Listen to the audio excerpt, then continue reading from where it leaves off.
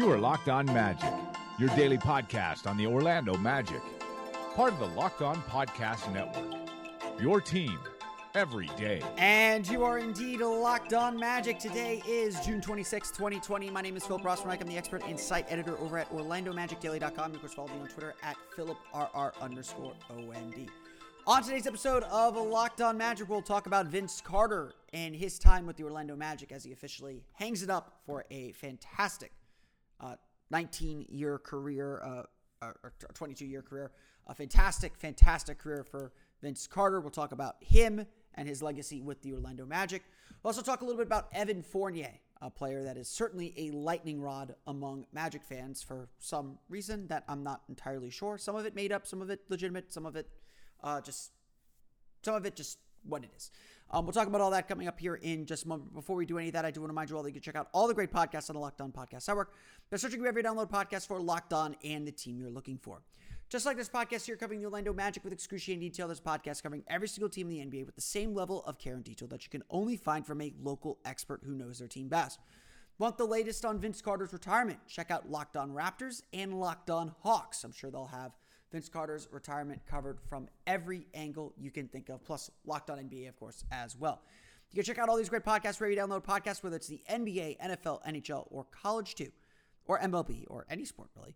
There's a Locked On podcast for you. Just search wherever you download podcasts for Locked On and the team you're looking for. The Locked On Podcast Network, it's your team every day. Today's episode is also brought to you by Built Bar. Built Bar is a protein bar that tastes like a candy bar.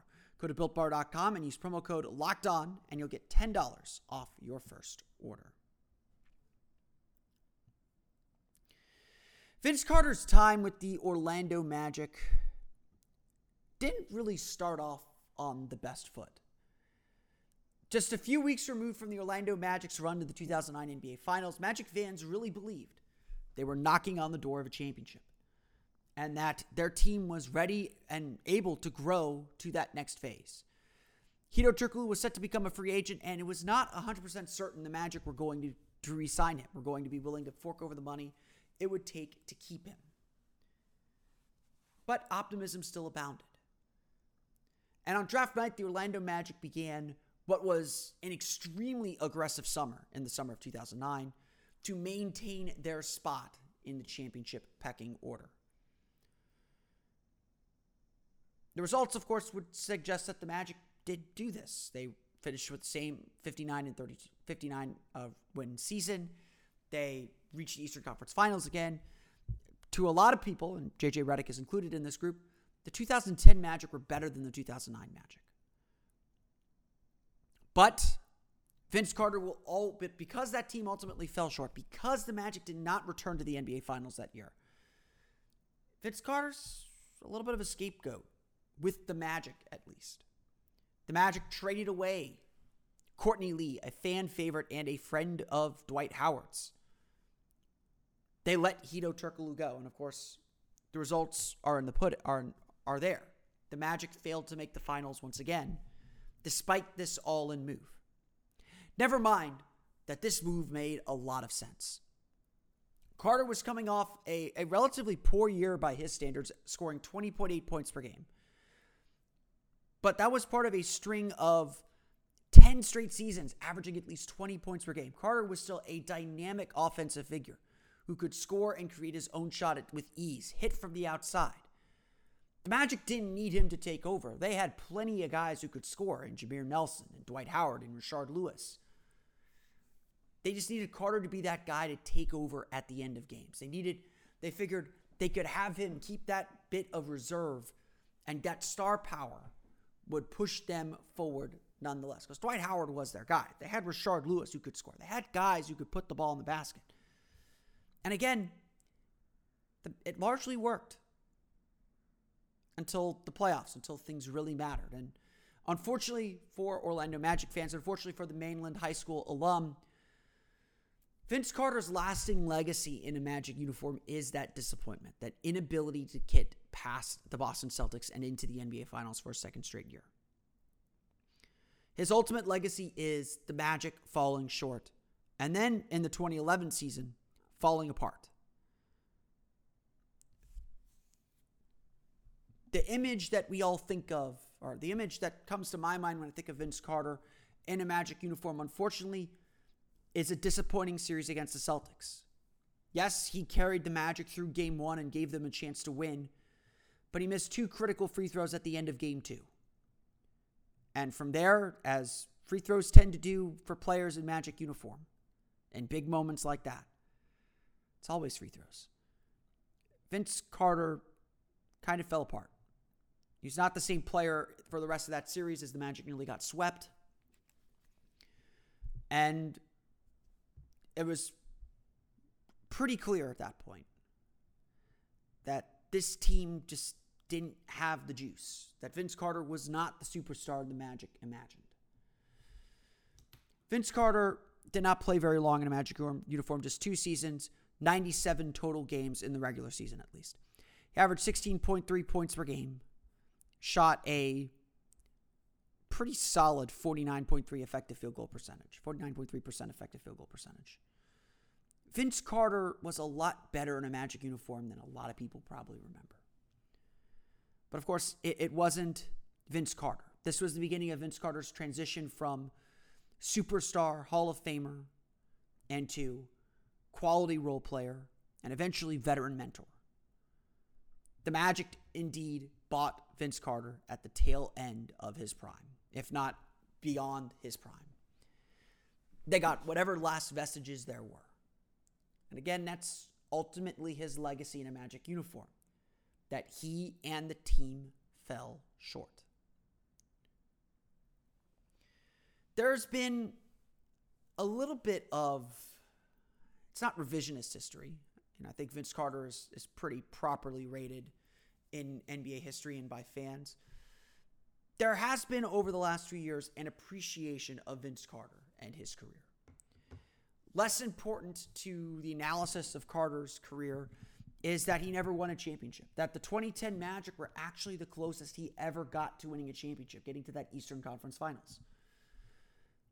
There's more of an appreciation of how much he's given back to the game, from the way he inspired an entire generation of players in Canada to pick up a basketball and play. His time with the Toronto Raptors was incredibly influential in the growth of the game throughout Canada, throughout an entire country. And again, to me alone, that makes him a Hall of Famer beyond everything else. We look back and see how he gave back to the game time and time again. He could have easily gone around and tried to hunt a championship, but he wanted to give back, wanted to be a mentor to young players, wanted to pass on his knowledge. And you could see from the outpouring of support and thanks that he got from throughout the NBA community, from former teammates, from people who grew up watching him, now that he has finally and officially announced his retirement, which he did on his podcast, Winging It, with Vince Carter there. And so on this day, I feel like, we're never going to completely erase the disappointment of the 2010 season. Like I said, I think the 2010 team was better than the 2009 team. So in a lot of ways, what Otis Smith did that summer worked, and what Vince Carter did worked. But of course, once you've tasted championship success, once you've tasted a little bit of the finals, that's all you want. And in a lot of ways, the Magic are still chasing that high. Got them into trouble a little bit during this rebuild. The Magic ultimately did not achieve their goal, and so it's hard to call the 2010 season a success, even if it was better than 2009, because that season's only goal was to win a championship. And yeah, Vince Carter not being the Vince Carter the Magic needed, still a very good Vince Carter, but not the Vince Carter the Magic needed, mattered.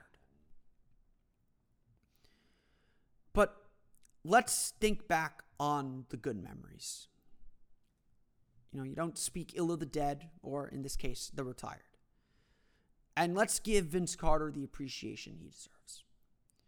He put on one of the great scoring performances in Magic history in scoring 48 points against the New Orleans Hornets on TNT right around Mardi Gras in February.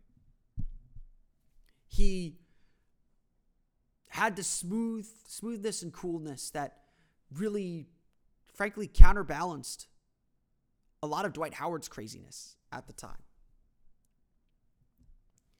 He still had the death-defying dunks, pulling out a 360 one time against the Memphis Grizzlies on a breakaway because it just seemed like he felt like it. In the Magic's pregame dunk show, he was the old head for sure. Not the ringmaster, but no, that was Anthony Johnson. But he was someone that could play along and keep things light, which is important with that Magic team. Again, I think the 2010 Magic had a little bit of a seriousness issue problem, but that was a good group that kept things light and played together. And again, the failure in 2010, I think, took a lot of the joy out of the 2011 season when things really started to fall apart. Vince Carter, the Magic needed the New Jersey Nets and Toronto Raptors Vince Carter. They needed the killer scorer who could drive and finish above the rim. And of course, at 33 years old, that was beginning to fade. If it had not faded already, Carter had begun to transform his game a little bit to stay relevant and stay alive. And I would bet that Carter would say, while that season was incredibly fun, one of the great disappointments of his career is that he could not deliver a title to his hometown.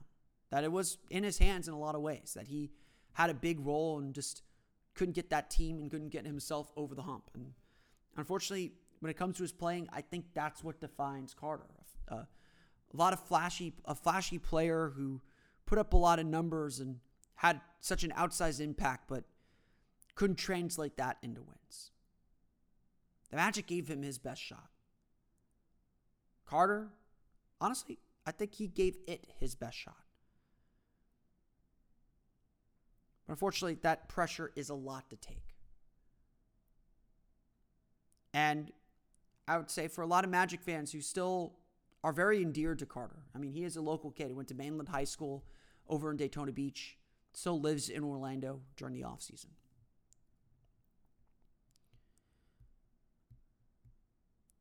I think it hurt him a little bit too.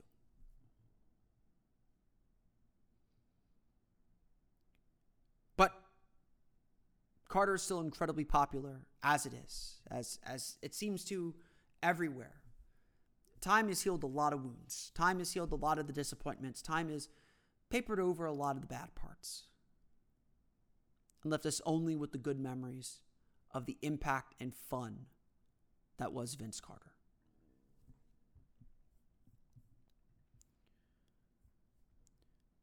We're going to take a quick break here because, in a basketball game, you get quarter breaks. You get all those opportunities to kind of reset yourself, to center yourself, to get your focus back. And, it's tough to make such a hard transition both from a topic like Vince Carter to an ad break and then off to our next topic here. And so we're just going to rip the Band-Aid right off. And we're going to get that energy, that little energy boost that we need to get to the finish line. That's where Built Bar comes in. Built Bar is the protein bar that tastes like a candy bar. Comes in 16 amazing flavors, all with 100% chocolate, which is so good. But this is also good for you. And unlike those other energy bars, unlike those other protein bars, it isn't like a nutty granola bar. Those are disgusting. I can't stand those. These are soft and easy to chew, so it literally does taste like a candy bar. But unlike most candy bars, these are for the health-conscious person. Lose or maintain weight while indulging in a delicious treat. Bars are low calorie, low sugar, high protein, and high fiber. Everything you could need, as they said in the Matrix. Well, it's not the goopy stuff like in the Matrix, but should have done bars instead of goopy stuff. That's my opinion. The Wachowski siblings can take my advice on that for the sequel. Go to BuiltBar.com and use promo code LOCKEDON, and you'll get $10 off your first order. Again, use promo code LOCKEDON for $10 off at BuiltBar.com. And while you're chewing on that bar, make sure that you get the knowledge to feed your brain in addition to the food to feed your body. That's where Blinkist comes in. Blinkist is a really unique app that allows you to read the great works of nonfiction in bite-sized piece so you can get all that information that you need at your convenience, whether it's on your phone, your tablet, or your web browser. Blinkist takes the best key takeaways, the need-to-know information from thousands of nonfiction books, and condenses them down into just 15 minutes that you can read or listen to. Successful people, like business leaders, are well known for reading a lot of books. Blinkist is made for busy people like you who want to get the main points of a book quickly, so you can start using that information right away. And with its audio feature, Blinkist makes it easy to finish a book during your commute, on your lunch break, or while you exercise. 12 million people are using Blinkist right now and has a massive and growing library from self-help, business, health, to history books. Blinkist has the latest titles from bestsellers lists, as well as the classic nonfiction titles you always meant to read, but never had the time to. Try Blinkist today and check out such great books such as Upheaval, Turning Points for Nations in Crisis by Jared Diamond, The 4-Hour Workweek by Tim Ferriss, or Tiger Woods by Jeff Benedict. Obviously, you can see a large selection of different books. With Blinkist, you get unlimited access to read or listen to a massive library of condensed nonfiction books, all the books you want, and all for one low price. Right now, for a limited time, Blinkist has a special offer just for our audience. Go to Blinkist.com/NBA, try it free for 7 days, and save 25% off your new subscription. That's Blinkist, spelled Blinkist, Blinkist.com/NBA to start your free 7-day trial, and you'll also save 25% off, but only when you sign up at Blinkist.com/NBA.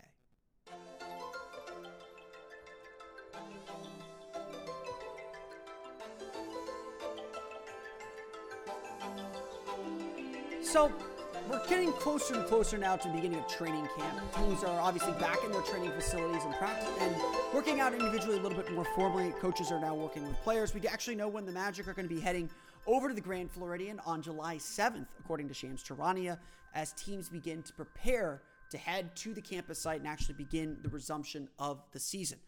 As everyone probably understands by now, we are seeing a lot of positive tests in the NBA. That is not necessarily a bad thing. The point is to catch them early, quarantine, isolate, get rid of the problem so that by the time everyone comes into the bubble, they're as clean as possible. I think the NBA's testing protocols are about as good as they can be.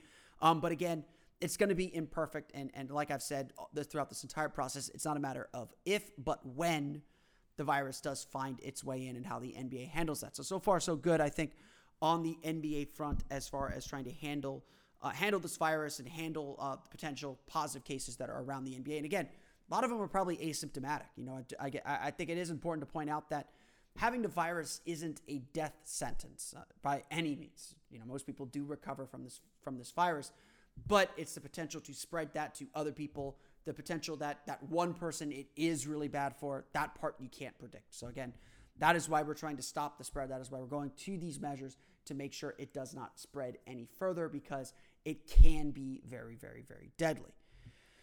But slowly but surely, we're going to begin turning our attention back toward basketball, back toward what we all really want to see, and that is games being played.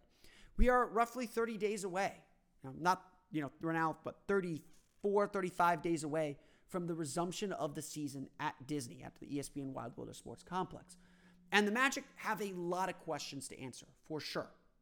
As I've noted throughout this entire process, what happens the rest of the season isn't going to be super important for the summer and the offseason. There'll be some decisions maybe made. There will be some things tested out, but largely the Magic understand what is in front of them. And of course, one of the big decisions heading into this offseason is Evan Fournier. And that decision really rests with Evan Fournier. Usually around this time, we'd have a pretty good idea of whether Evan Fournier is going to opt in or out of his contract. And at this point, we could probably say with maybe 80% certainty that Fournier will opt into the final year of his contract and stay with the Magic for the 2021 season, or at least stay under contract for the 2021 season. With so much uncertainty about the salary cap and so much uncertainty about free agency this summer and few teams with the money to spend, it does really feel like the best bet for Evan Fournier is to defer his free agency one more year and try and cash in on the very, very, very, very lucrative 2021 summer, even if the salary cap does decrease just a hair. The question of whether the Magic want to re-sign Evan Fournier or want to keep Evan Fournier around is one that I think has a bit of a split among the constituents, among the key constituents. To Magic fans, and I think this is both fair and unfair to Evan Fournier and to Nikola Vucevic, Evan Fournier does represent an era of Magic basketball that everyone is ready to move on from. He does represent a group that struggled so much to win, to just win on a basic level. And again, to some people, it feels like Evan Fournier is standing in the way of growth, of giving the ball or giving more opportunity to other players. To this group of people, how the Magic played in those 3 games after to end the regular season as we knew it were proof positive that the Magic do not need Evan Fournier, that they could produce offensively without him, and that actually he helps the team pick up its pace and play at the speed and the design that they want to. And I won't lie, there's something there. The Magic do play at a slower pace, statistically, possessions per 48 minutes, with Fournier on the floor, but only slightly, only about, 0.56 possessions per 48 minutes, which again, that does matter in the long run. I mean, I'm not saying that that's not unimportant. And observationally, yes, Fournier tends to wait a beat. He's not a kind of react attacker. He needs to pick and roll. He needs to kind of slow the game down just a little bit to attack off the dribble. As I've told many people who criticize Evan Fournier, the facts don't quite, or the numbers at least, don't quite match up this narrative. There might be something to it. I'm not denying that there's something to it. But really, I think the argument that we have is the Magic have put Evan Fournier in a role that that does not maximize his talents, that does not get the most out of him. The Magic need Fournier to do things that are probably outside of his comfort zone. Not that he's not good at it, not that he's not comfortable at it, but doing it at a high level is difficult for him. Or maybe not difficult for him, but it's difficult for the Magic to win if the Magic are relying on him to do all the things that he has to do, that the Magic ask him to do. And I think that's a fair assessment of things. And I know I've said this a lot during the rebuild and during this time. The problem is not that the Magic don't have talented players. They have very talented players. They have very good players. What they don't have is the players that put everyone in the roles that maximize them, that make the most of them. That's why we see a duplication in Jonathan Isaac and Aaron Gordon that we all feel needs to be resolved in some way. That's why, Nikola Vucevic as your top offensive option, ends up what it looked like in the playoffs sometimes. That's why Evan Fournier has this narrative that he is holding this team back. Again, none of that is true. Or, I don't want to say none of it is true. I think there is some truth to it. But the truth is a little bit more complicated than that. You see, this season, Evan Fournier was having a career year. There's no other way to describe the season that he was having. He was averaging a career high in points. He was shooting the ball efficiently, 18.8 points per game, 56.4% effective field goal percentage, 47% overall field goal percentage, the highest of his career since he became a regular rotation player with the Orlando Magic. Evan Fournier very well kept the Magic alive in several instances.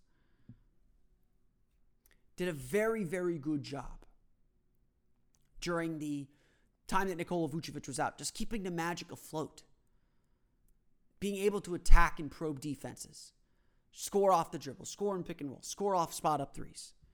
He did all of that exceptionally well. And we shouldn't forget that. And in fact, the numbers suggest Fournier is a pretty solid player. Fournier ranks in the 78th percentile in the league at being the ball handler in pick and rolls with 0.95 points per possession on those plays with a 48.9% effective field goal percentage. He's in the 71st percentile working off handoffs, scoring 1.02 points per possession. He's in the 99th percentile scoring off cuts. This is all to say Fournier is not some bum that the Magic have pushed forward because they have no other option. Fournier is effective. He is a good player. And that shouldn't have to go without saying. The question is always about usage. How do you maximize the players that you have?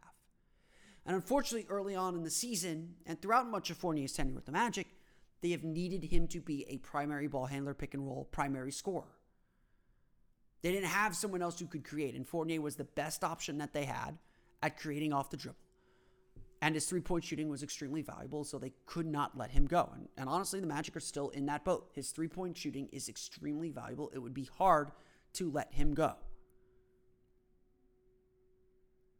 But this is where things are interesting, because there is at least some lingering question about whether Fournier can fit into a more Markelle Fultz-led, high-paced offense. And I think the answer is unequivocally yes, he can. And honestly, unequivocally, I think that's going to make him fit better. The one thing I think we could say about Steve Clifford after 2 years is that he is very methodical in how he builds his team up. He wants to see young players reach certain benchmarks before they get more responsibility.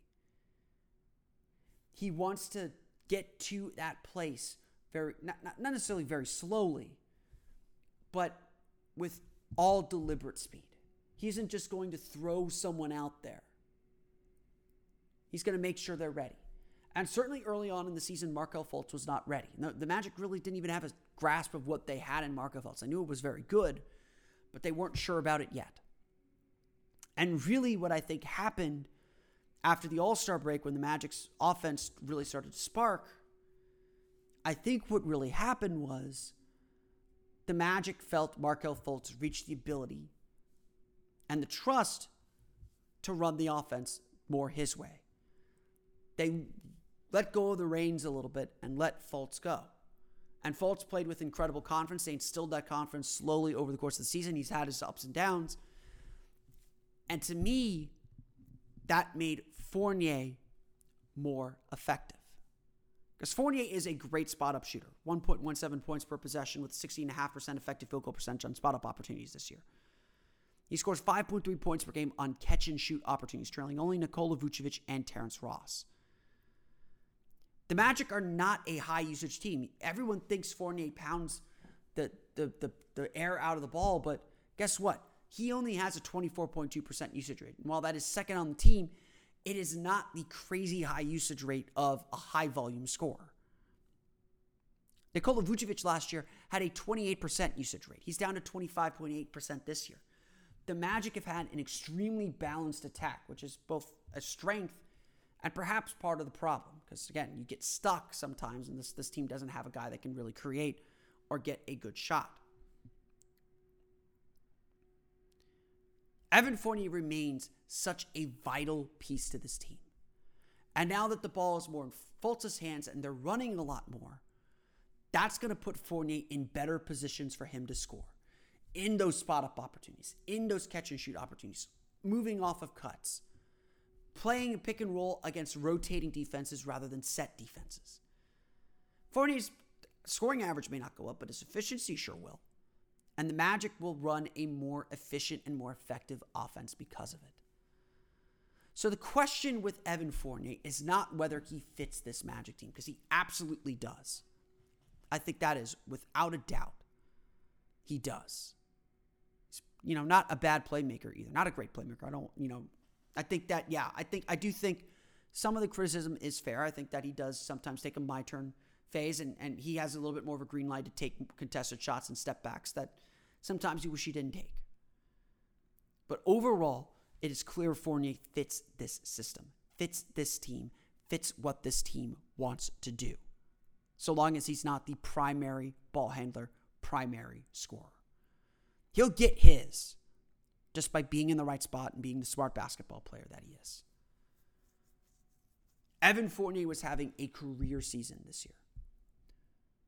And if everything goes the way that it seems like it's going, if the Magic can pick up right where they left off offensively, that's going to continue when the team gets to Disney and the campus setting. The Magic offense has needed fine-tuning throughout the year, and it's just too bad that Steve Clifford can't go someplace that has every part that he would need to make the offense work. Well, your car is sort of like your offense. It's a strained simile or metaphor that doesn't quite fit, but you got to make a transition because you got to pay the bills. Well, that's where rockauto.com comes in, because it has all the parts your car will ever need. Hey, that's their catchphrase. It has everything you need to fix your car at low, low prices that you won't be able to find anywhere else, because they treat you the same way they would treat the dealer or the car expert. RockAuto.com is a family business serving auto parts customers online for 20 years. Go to RockAuto.com to shop for auto and body parts from hundreds of manufacturers. They have everything from engine control modules and brake parts to tail lamps, motor oil, and even new carpet. Whether it's for your classic or daily driver, get everything you need in a few easy clicks, delivered directly to your door. The RockAuto.com catalog is unique and remarkably easy to navigate. Quickly see all the parts available for your vehicle and choose the brand, specifications, and prices you prefer. Best of all, prices at RockAuto.com are always reliably low, and the same for professionals and do-it-yourselfers. Why spend up to twice as much for the same parts? Best of all, prices at RockAuto. I read that part already. Go to rockauto.com right now and see all the parts available for your car or truck, right? Locked On in there. How did you hear about us box, so they know we sent you. Amazing selection, reliably low prices, all the parts your car will ever need. rockauto.com.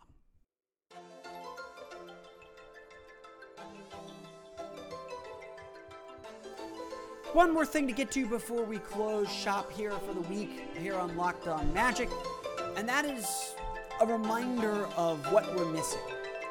Thursday was supposed to be the NBA draft, and the NBA draft is obviously the unofficial kickoff to the offseason. The beginning of the transaction period, we're then a week away from free agency. And so, of course, we're missing that. The NBA draft has been pushed back to October, when after the season ends. As much as 2K, wants us to play with the upcoming rookie class on the My Team section, it's going to be a while before we see LaMelo Ball, Anthony Edwards, James Wiseman, and the rest of this draft class.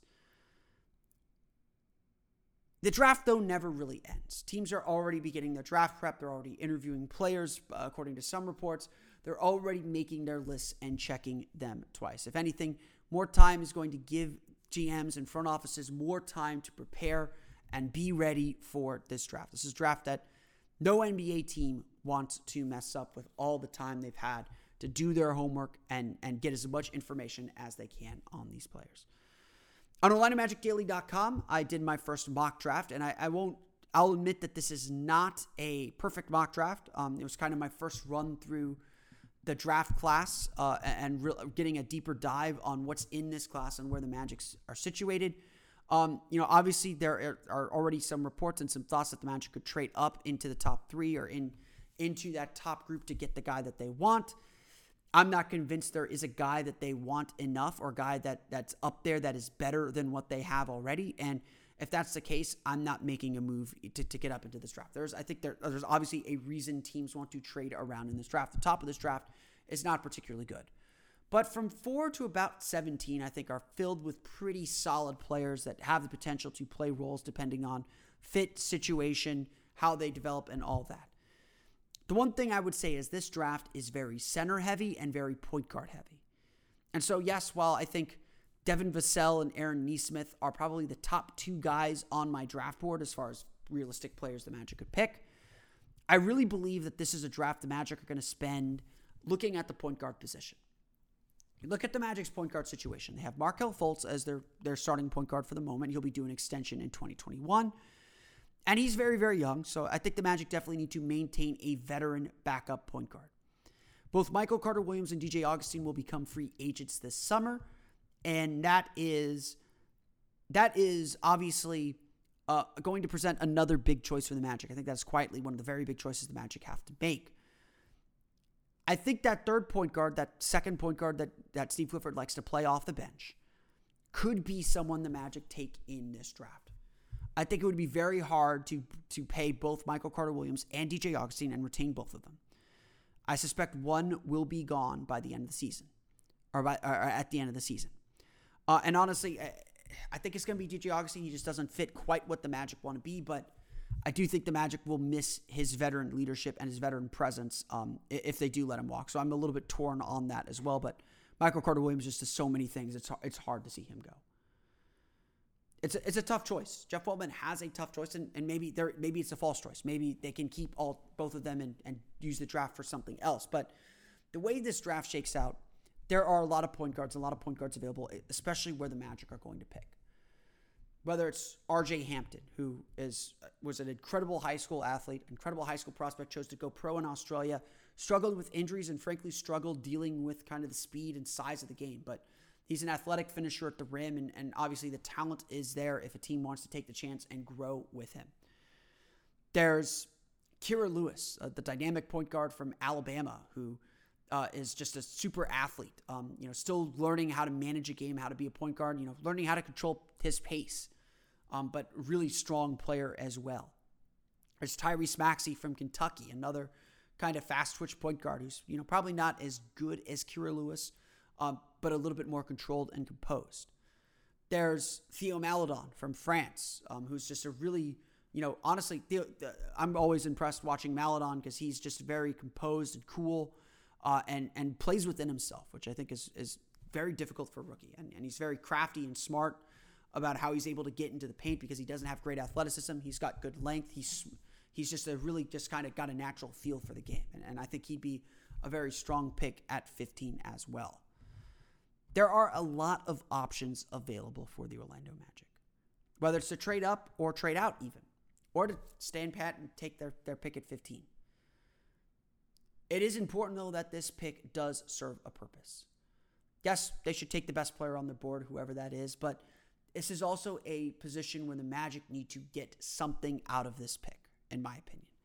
They need someone that they can feel like can fill a role and help this team in the same way that every single one of their rookies has essentially helped this team, whether it's Jonathan Isaac, whether it's Mo Bamba, whether it's even Wes Iwundu.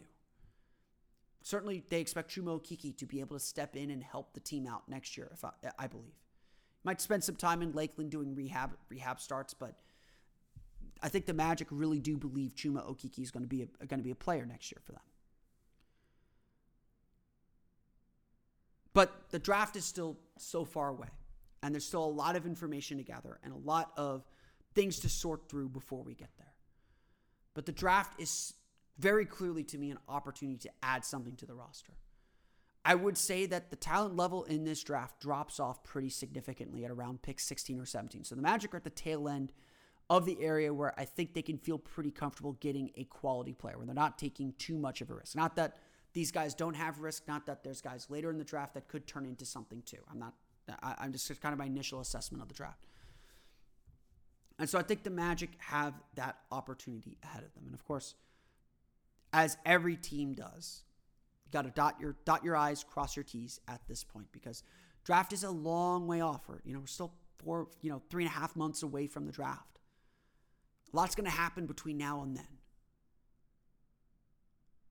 But the Magic have their work cut out for them and opportunity to boot.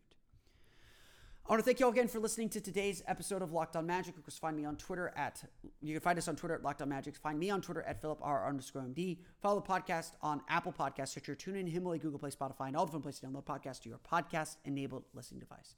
You can again follow me on Twitter at PhilipR_MD. And of course, for the latest on the Orlando Magic, including my full mock draft, check out OrlandoMagicDaily.com. Be sure to check out the latest episode of Rejecting the Screen, as well as I spoke to Mark Jackson, not that Mark Jackson, Mark Jackson with a C, the former Golden State Warriors and Philadelphia 76ers forward, about his life in the NBA, 13 years in the NBA, with so many teams, with 7 teams, the Warriors, the Timberwolves, the Spurs, the Nets, and the Hornets, as well as the Sixers. He discusses life in the NBA with Adam Stenko and Noah Kozlov. Download Rejecting the Screen wherever you download podcasts today. But that's going to do it for me today. I want to thank you all again for listening to today's episode of Locked On Magic. Next week, training camp gets real. The return to the NBA gets it was real this week, gets much more real next week as teams prepare to head off to Disney for the campus setting. So big week next week. We'll have it all covered here on Locked On Magic. Maybe going back to daily very soon. We'll see. But until then, for Orlando Magic Daily and Locked On Magic, this is me, Philip Rossman-Reich. I'll see you all again next time for another episode of Locked On Magic. You are Locked On Magic, your daily Orlando Magic podcast, part of the Locked On Podcast Network, your team every day.